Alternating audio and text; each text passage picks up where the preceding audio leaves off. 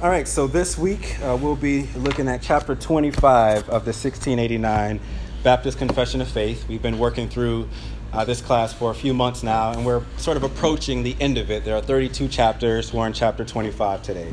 So a few more weeks.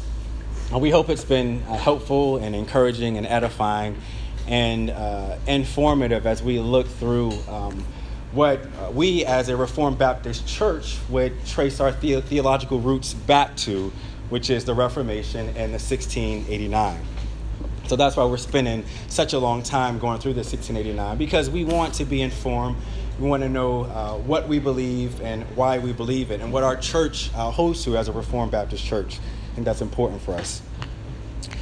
So as we come to this chapter on marriage, it's interesting, or I find it interesting at least, that the confession, it deals with not just a paragraph, but a chapter on marriage. So it goes from the Holy Scriptures to the decrees of God, to Christ the mediator, to assurance of grace and salvation, and then marriage.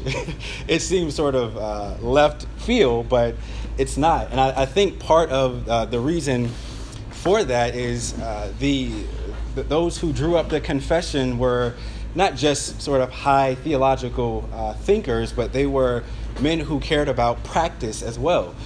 They cared about systematic theology, and they cared about practical theology. And so seeing those things worked out in life, and specifically in this area of marriage. So Reformed Baptists and the Reformers had a high view of marriage. It wasn't just something that was sort of on the back burner, but it was something that was primary in their thinking. And I think you see some of that you'll see some of that as we go through this chapter. So often, I think when we think about the Reformation, we limit it to sort of the rediscovery of salvation.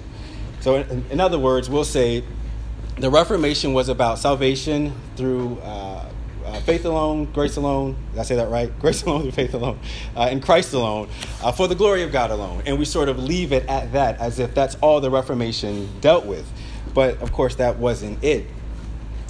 One of the most important gifts, I think, that were gained from the Reformation was a biblical concept of marriage. What does the Bible say about marriage? Why is marriage important? How should we think about this gift, this divinely ordained gift of marriage, and how should the Bible inform how we approach it?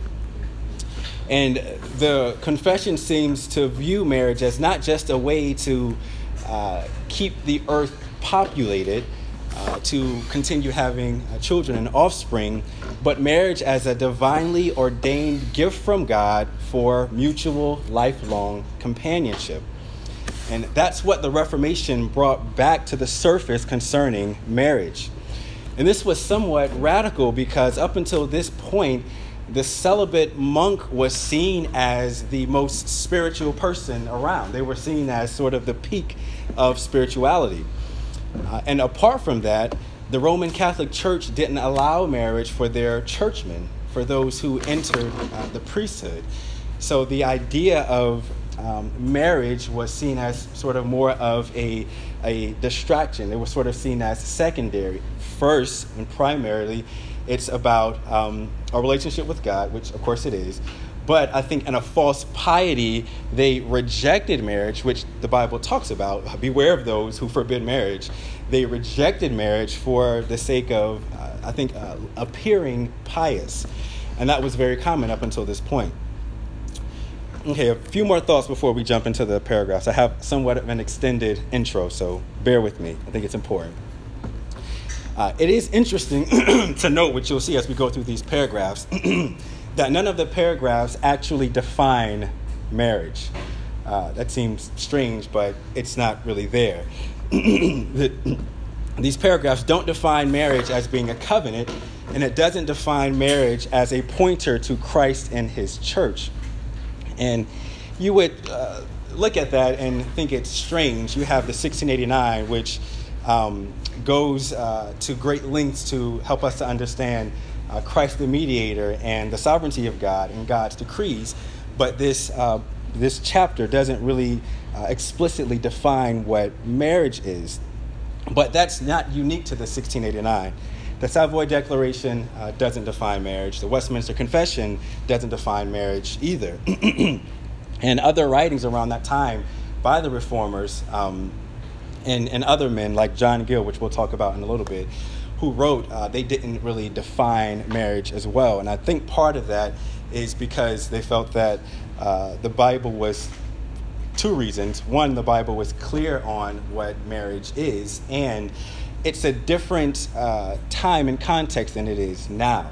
I know for us now, as we think about a confession, we would say it would be crazy for a confession not to define what marriage is when marriage seems to be defined however we want to define it. But I think there's reason for that, which we'll talk about in a little bit. Okay.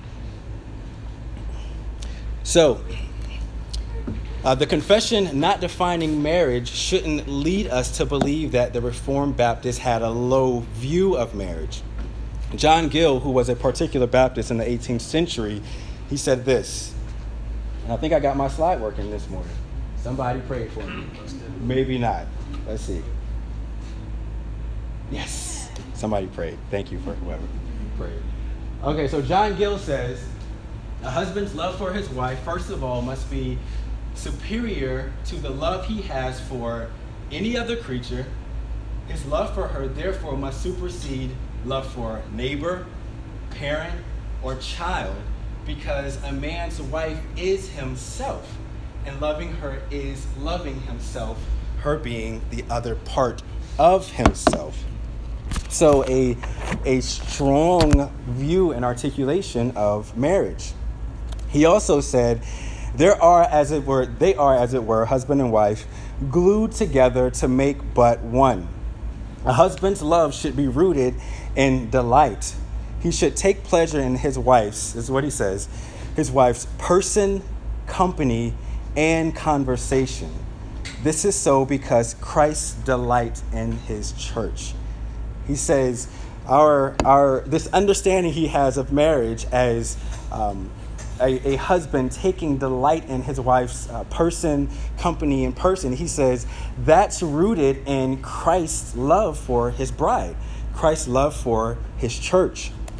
And so you can hear this pastor's desire to communicate the weight and importance of God's gift of Christian marriage. What he said then seems to hold marriage in a higher regard than a lot of pastors today, actually. And it's just really important. Another Baptist who had a high regard for marriage was a General Baptist named Thomas Grantham. The General Baptists were distinct from Reformed or Calvinistic Baptists or Particular Baptists because Particular Baptists believed in particular redemption, limited atonement, and General Baptists did not. So Thomas Grantham, he wrote what many say is actually the first systematic theology by a Baptist. And this is what he wrote on marriage. And some of it's Old English, but listen to what he says here. He says, "It is an unsupportable sorrow when a woman has forsaken all relations in the world to consort or partner with her husband and then finds not his heart with her. This is called," he says, "a treacherous dealing, reproved by the prophet Malachi in Malachi 2:14 and 15. He that puts his wife out of his affection deals no better than he that divorces her. He that puts his wife out of his affection deals no better than he that divorces her. This want of love between husband and wife is a grievous iniquity, a treasonable impiety, hateful in the sight of God, and yet it is that which Satan prevails to ensnare men with, to the provoking of the majesty of heaven against them, and to the evil example to their families, and to the perdition of their own souls." He says, God will be avenged on this generation for this iniquity. I mean, that's heavy. He's talking about marriage. He's talking about marriage and a man being bound to his wife and a wife being bound to her husband. So obviously Baptists had a high view of marriage, a General Baptist and Particular Baptist. And so marriage was actually held in very high esteem amongst Baptists and the Reformers in the 16th century. Okay, so with that being said, let's try to define marriage before we jump into the confession. So Jay Adams, he used a short phrase to define marriage. He says that it's a covenant of companionship. Simple phrase. He says marriage is a covenant of companionship. And Sam Waldron, in his commentary, sort of takes that a little further, and he says that marriage is a public and formal promise by a man and a woman to each other, which brings them into marriage union. And this union, he says, intended to provide them with multi-dimensional life companionship. Multi-dimensional life companionship. So today, Reformed Baptists still have a high view of marriage. And I think that definition is good. Okay, with that being said, let's jump into paragraph 1. So again, if you don't have a handout, it's on the back table. And let's jump into paragraph 1. So anyone who has it and cares to read, feel free to read it for us.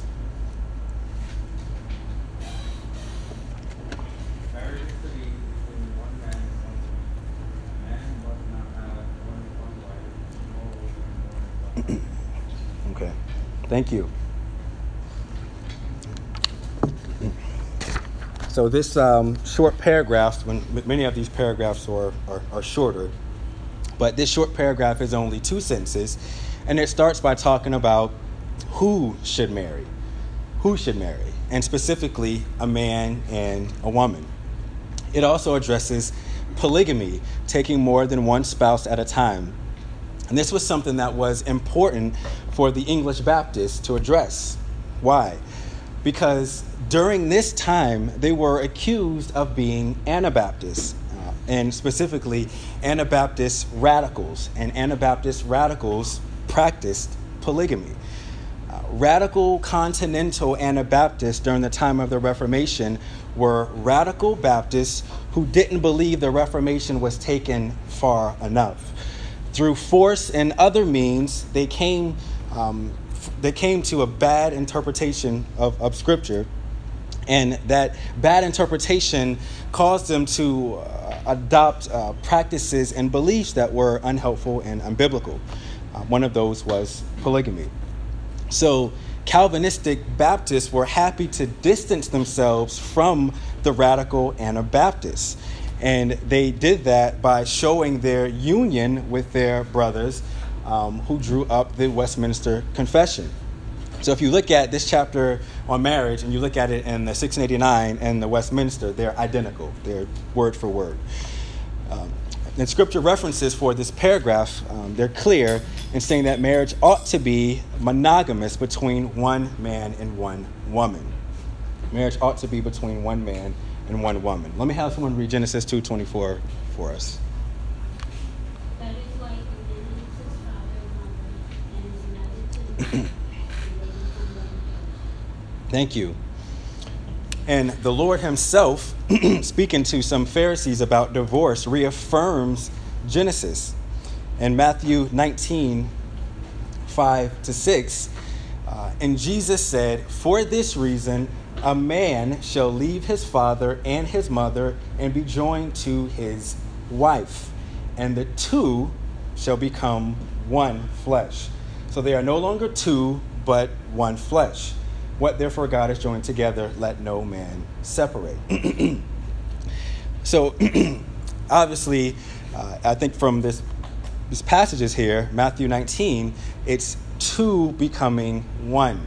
It's a simple principle, not more than two becoming less than two, or not 6 becoming 4, or 10 becoming 3, which it's happened. I'm not joking. He's 2 becoming 1. It's just math. Okay. Although it's not stated plainly in this paragraph, the Baptists were affirming the continuity and the consistency between the Old Testament and the New Testament concerning sexuality and sexual ethics. So when we talk about marriage and it's being monogamous, it's common for us to go directly to people like Abraham or Jacob or Solomon in the Old Testament. And of course, the thought is they had multiple wives. Why is it wrong for us to have multiple wives? The Lord seemed to be okay with it then. Why is he not okay with it now? But that question, and I think line of thinking, assumes that the Lord was okay with it. And it assumes that it was right for them. And I think the Bible is clear that it was not. So the Bible never affirms polygamy or bigamy or anything like that. God never gives his stamp of approval to multiple wives or husbands. That type of behavior never received God's fatherly grin as if he was okay with it. It actually provoked the opposite. It provoked God's anger and God's wrath and his judgment. And you see that in 2 Samuel 12. And we have to remember, I think, when we think about this, to think about it helpfully and to articulate it to people helpfully who may struggle here. We have to remember that the narratives of Scripture often articulate to us in two tones. So one tone is descriptive and the other tone is prescriptive. One is descriptive, the other is prescriptive. The Bible will tell us what did happen, but not necessarily what should happen. So polygamy did actually violate God's law for marriage. So when Scripture reveals the patriarchs with all of their sins, it's not to prescribe that as something we should do. It's actually to warn us of their failures and ultimately to point to Christ, who is the husband of his one bride, the church. Again, God never gives his stamp of approval to that. And so we have to recognize and maintain these two distinctions, these two tones of Scripture, lest we read Scripture and we're led to bad conclusions about what marriage is, and we're led into bad practices within marriage. And again, that happens a lot today. It's so funny when I'm usually about to teach on a chapter, just in life, and for the articles I read or Facebook. You should stay off of Facebook. It's horrible. But I was on there these past couple of weeks, and I saw this article, I think it was NBC or something, with this guy who had multiple wives. And the thing is, it's helpful when talking to people to not assume that they're idiots or haven't thought through something that they hold to. Even if they're wrong, they probably thought through it. And so this guy, he's given this theological explanation of why it was okay to have multiple wives. And his wives were, happily there with him, lined up beside him as he's given this explanation and wholeheartedly agreeing with him. And yes, there's a heart issue there, but he's been misinformed. He's come to Scripture and he's walked away with a bad interpretation of it. And so as we talk to people, it's good to have these conversations. And I don't know if you've ever talked to somebody who's a polygamist. That'd be an interesting conversation. Usually you don't see those people at Lake Eola, walking with kids and stuff. But if you do, it's good to be able to have these conversations with them and explain some of these things so that the Lord may perhaps grant them repentance, because it is wrong. Okay, let's jump down to paragraph 2 and have someone read that for us. Marriage was ordained for the mutual help of husband and wife, for the increase of humanity with legitimate offspring, and for the prevention of immorality. They won't live forever.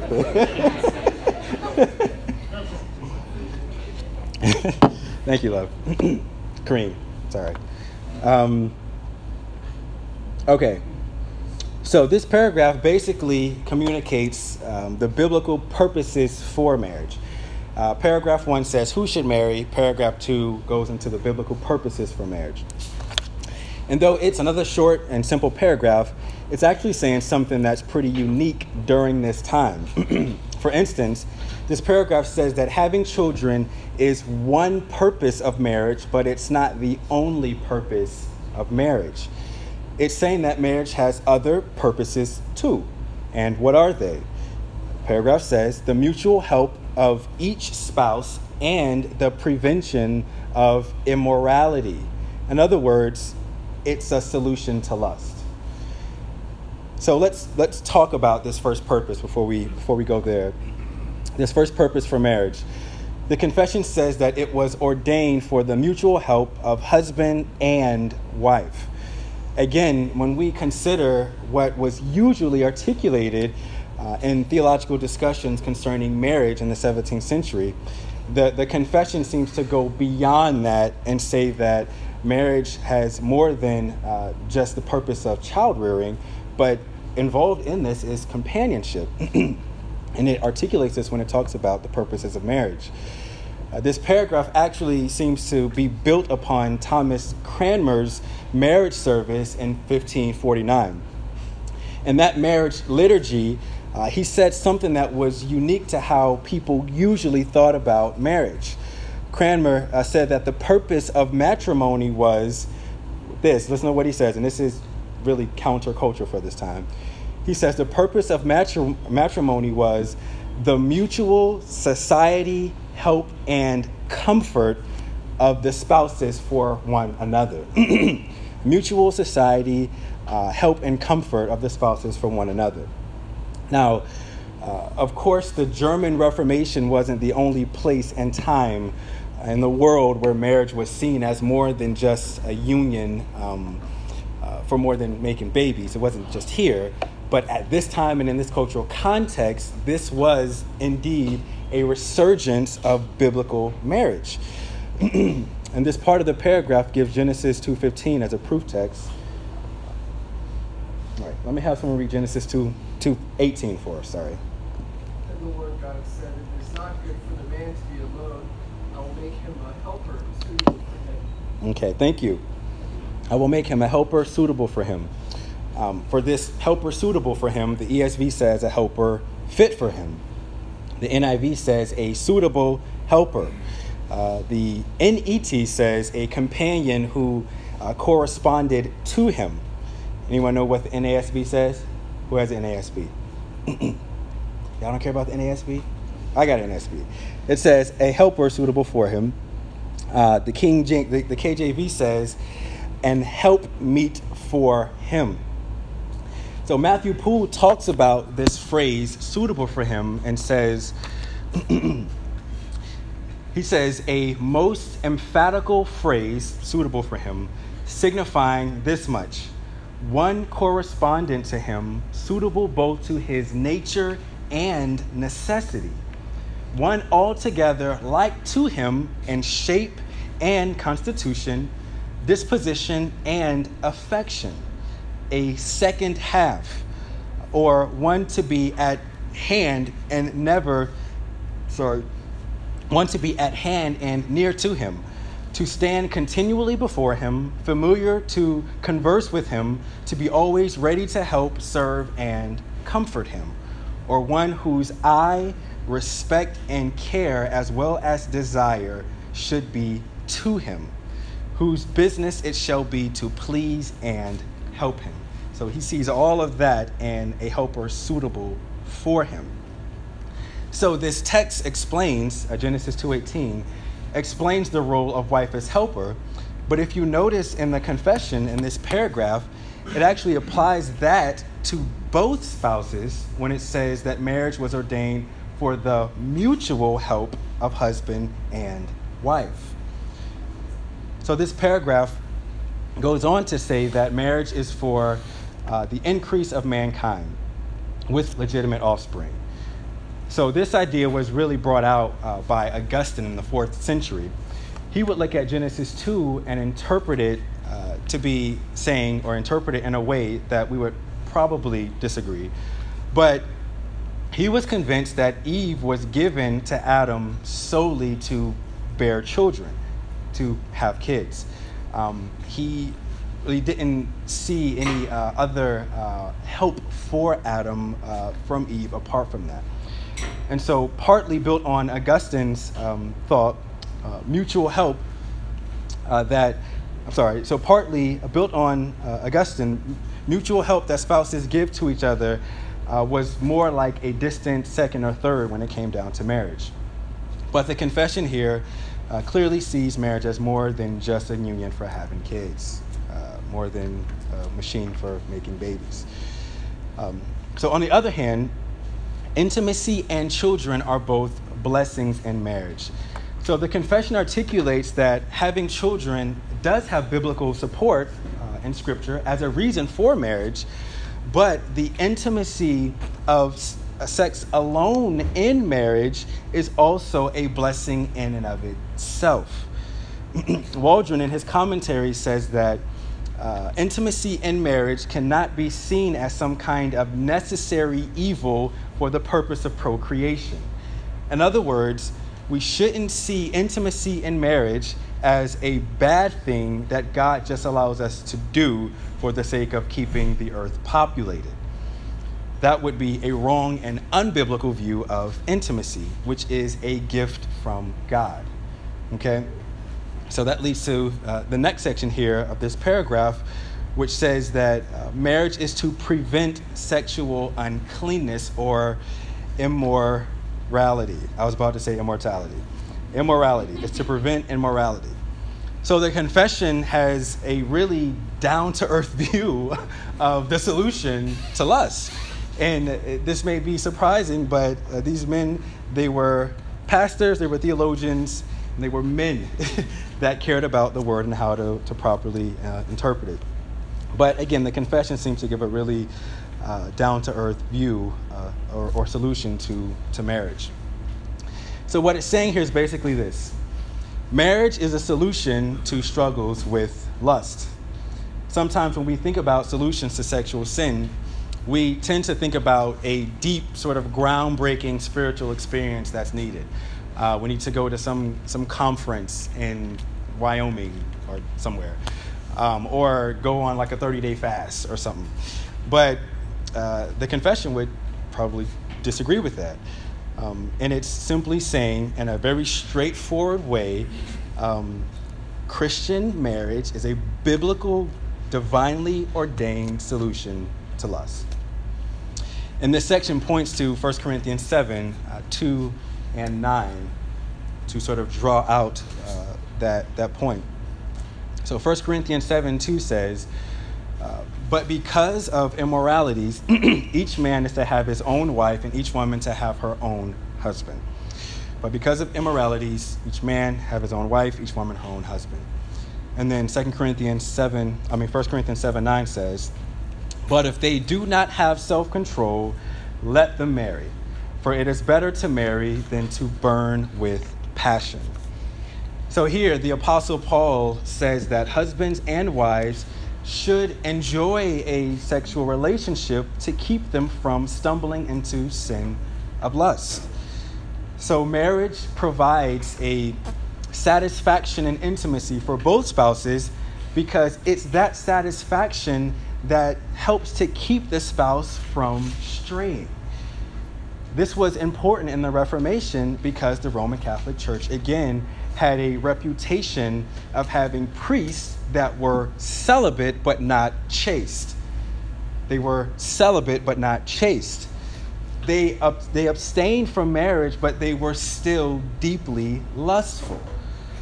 Matthew Poole says that honest matrimony is the proper remedy against these filthy practices. Simple phrase. Honest marriage and matrimony is a proper remedy to these filthy practices. I'm going to read Proverbs 5:15, which is tied into this. I'll talk about it a little bit. Proverbs chapter 5, verses 15 to 18. It won't be on the screen. I'll just read it for you. You can turn there if you like. Proverbs 5, 15 to 18. Okay, Proverbs 5 says, in verse 15, drink water from your own cistern, fresh water from your own well. He's not talking about water. It's true. Should your springs be dispersed abroad? Streams of water in the streets? It's a rhetorical question. The answer is no. Verse 17, let them be yours alone and not for strangers with you. Let your fountain be blessed and rejoice in the wife of your youth. So it's clear here, I think, when we understand the context, that the principle is the same as 1 Corinthians 7, actually. Let the man, the husband and the wife, take pleasure and satisfaction in their own spouse. Let not your waters be spread abroad. Anyway, Poole goes on to say, Matthew Poole, content thyself with those delights which God alloweth thee, with the sober use of marriage, with the sober use of the marriage bed. Why should thou ramble hither and thither? Why should we go to and fro, trespassing against God and men to steal their waters, which thou mightest freely take out of thine own cistern and well? The confession seems to have something similar in mind when it says that marriage is given for, yes, the benefit of companionship and children, but there is intimacy there that has benefit for the Christian and Christian marriage. Okay, let's jump down to paragraph 3.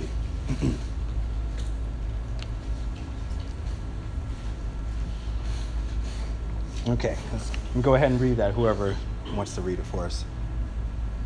Everyone who is able to give rational consent may marry, yet Christians are to marry in the Lord. Therefore, those who confess the true religion should not marry unbelievers or idolaters, nor should the godly be unequally yoked by marrying those who lead evil lives or hold to them with Pharisees. Okay, thank you. So this paragraph expresses a socially radical view, I think, of marriage by saying that it's lawful for all sorts of people to marry based upon mutual consent. So Sam Waldron says the general rule of the confession here is liberty.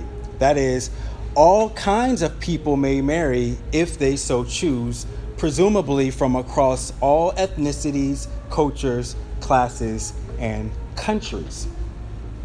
Many would accuse the confession of the contrary. This paragraph is implying that any other restriction to marriage is unbiblical. Any other restriction outside of the restriction that a believer should not marry an unbeliever, any other restriction is unbiblical. So whether it's ethnicity, social status, or class, it's unbiblical if it's a restriction. Those restrictions are unbiblical. So the only limit is that one should marry in the Lord. In other words, it's sinful for a Christian to marry anyone who's not a Christian. An unbeliever or an idolater or someone who leads an evil life, we should not be unequally yoked with.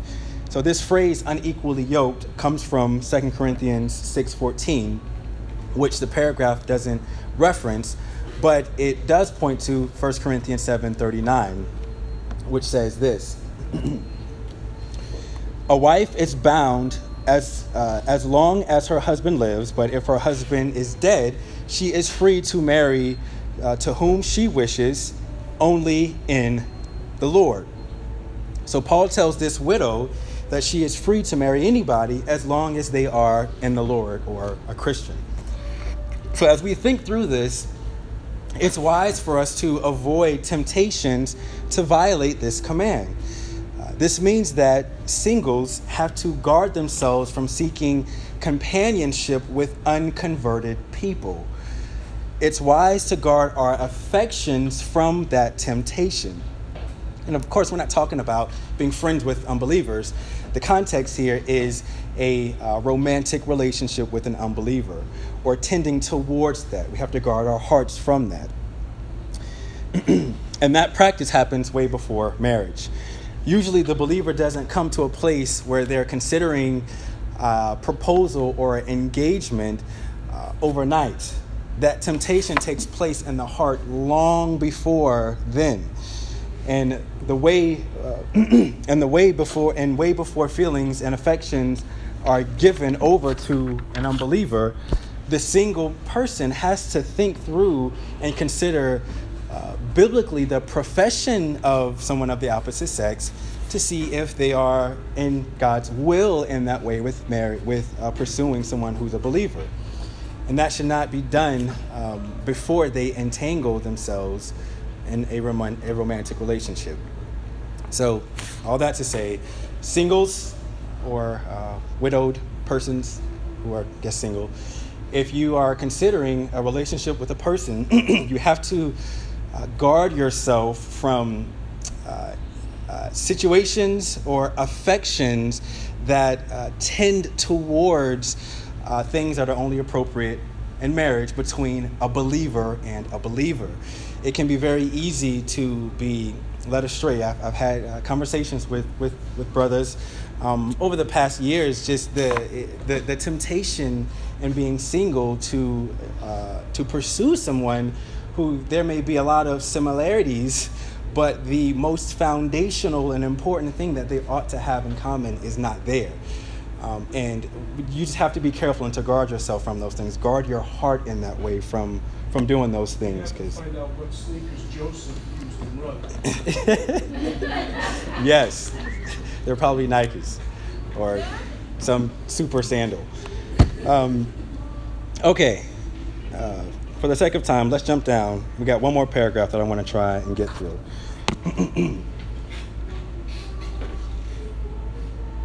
Let's jump down to, actually, let me read 2 Corinthians 6:14 to 18 first.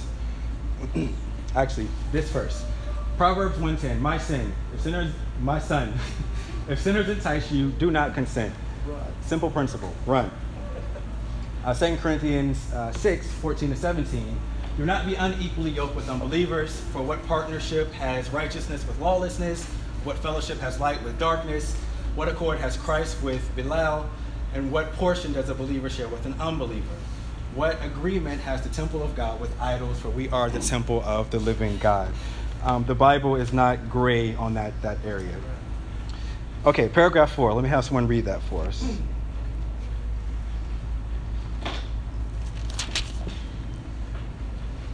Marriage should not occur within the degrees of blood relationship or kinship that are forbidden in the Word. These incestuous marriages can never be made lawful, so that the individuals may live together as husband and wife by any human law or consent of the parties involved. Okay, thank you. So this fourth and final paragraph on marriage says that two people of blood relation should not marry. It defines this unlawful marriage as incest. This is something that's easy for us to agree with. Incest is clearly forbidden from the law of Moses onward. So prior to Sinai, it wasn't forbidden. Neither was it forbidden at creation, or else we could not have multiplied from one man and one woman. There's a theological principle in that, as one race and Adam as a federal head for all. So it wasn't forbidden then, but it's forbidden now. But this paragraph points to Leviticus 18 first. Then it specifically addresses verses 6, which I think specifically addresses verses 6 to 18. So let me have someone turn to Leviticus 18, and let me have someone read verses 6 to 11, and then someone else verses 12 to 16. So Leviticus chapter 18, verses 6 to 11, and then 12 to 16. And when you get there, you can just start reading for us. None of you shall approach any one of his close relatives to uncover nakedness. I am the Lord. You shall not uncover the nakedness of your father, which is the nakedness of your mother. She is your mother. You shall not uncover her nakedness. You shall not uncover the nakedness of your father's wife. It is your father's nakedness. You shall not uncover the nakedness of your sister, your father's daughter, or your mother's daughter, whether brought up in the family or in another home. You shall not uncover the nakedness of your son's daughters or your daughter's daughter, for the nakedness is your own nakedness. You shall not uncover the nakedness of your father's wife's daughter, brought up in your father's family, since she is your sister. 11. Okay. 11. You want to finish reading? You can just go to 16. 16. Yeah. You shall not uncover the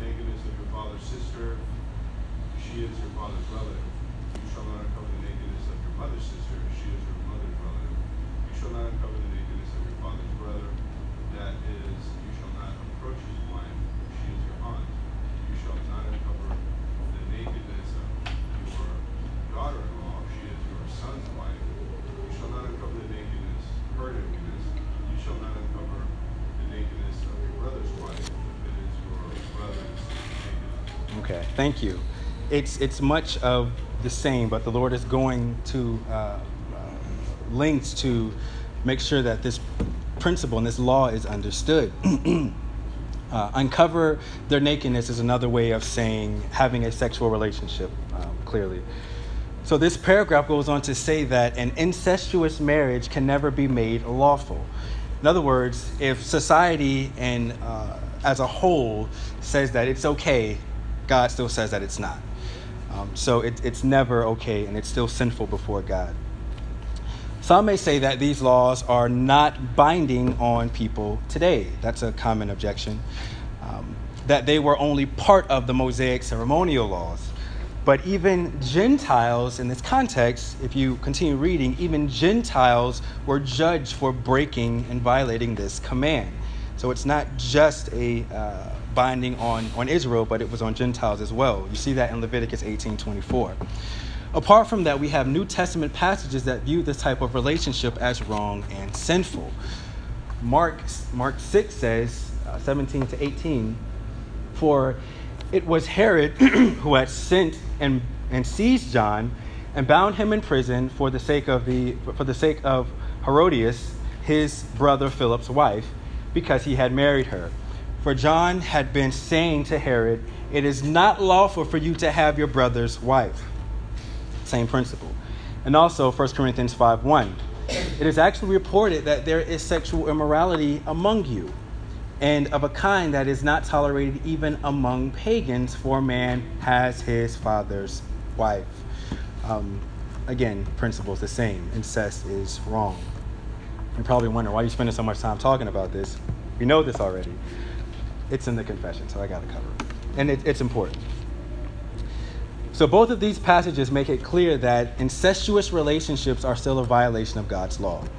This keeps us from assuming, one, that the Mosaic law has no application for us today, because it does, and we see that in this command.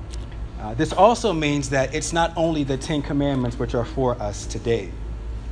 Another reason we may stumble over this idea of incest is tied to what I mentioned earlier.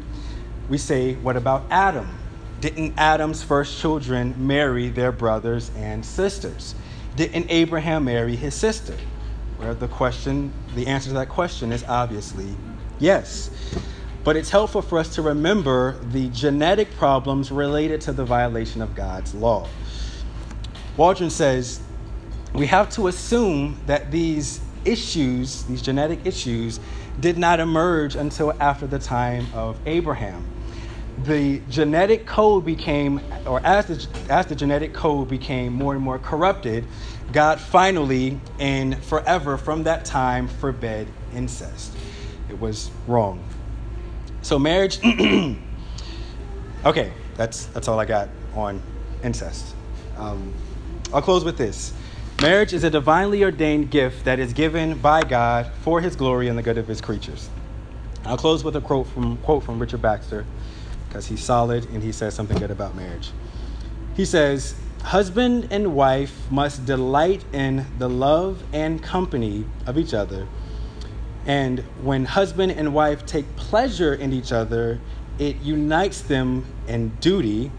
It helps them with ease to do their work, to bear their burdens, and is a major part of the comfort of marriage." Our Reformed Baptist forefathers had a high view of marriage.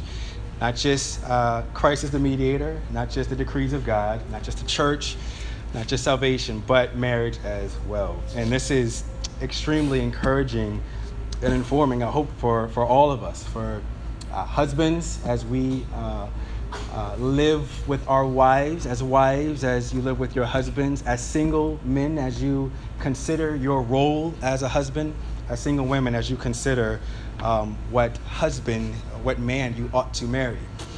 Read the Baptists in the 16th and 17th century. They were helpful and good.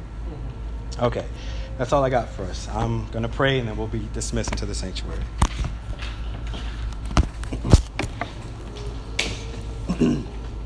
Father, we thank you again for your word.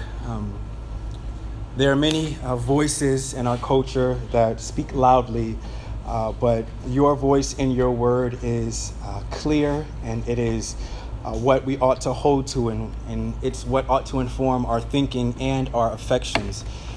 And Lord, we pray that you would cause these things to rest on our hearts. Help us to continue to think biblically through the 1689 and about these subjects. And I pray that you would bless us now, Lord, as we move into the congregation and worship together as saints called by you, set apart by you. May you bless our time together, and may you do these things for your glory and our good as we see it. In Jesus' name, amen. All right. Well, thank you. Again, if you have questions, you can put them in the green box in the back.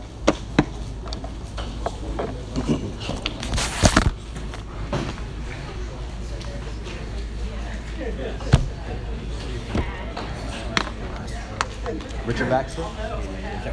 Yes. Yes. Richard Baxter. He's a Reformed Baptist. Likely contributed to the 1685. Baxter. No problem.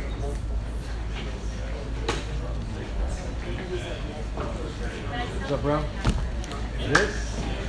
Yeah, man. All right, bro. Thanks, bro. Appreciate it. I like your shirt. I like the colors. So I disagree. Okay. Go for it. This is common. That the confession doesn't teach that marriage is a covenant. Oh, that, okay. Because it doesn't in that chapter, but I think you conclude that from chapter 23. Okay. Because chapter 23 talks about lawful oaths as worship, and it describes taking an oath before the Lord, and that's exactly what happens at marriage. It just happens before That's good. you get to the chapter. Yeah, I think I read something on that by Ian Gary, I think. I was reading some of his thoughts on 16th century and 17th century Baptist theology on marriage, and I think he mentioned something like that. I don't know who he is, but he sounds solid. Yeah. And I'm gonna go back and read more, but that's a good point. The language in that chapter, decree, lawful, it's all covenantal language. Yeah. When taking an oath, which is a covenant. Yeah. And then in marriage, that's what Same one does things like that. before the Lord. Yeah. So. It's good.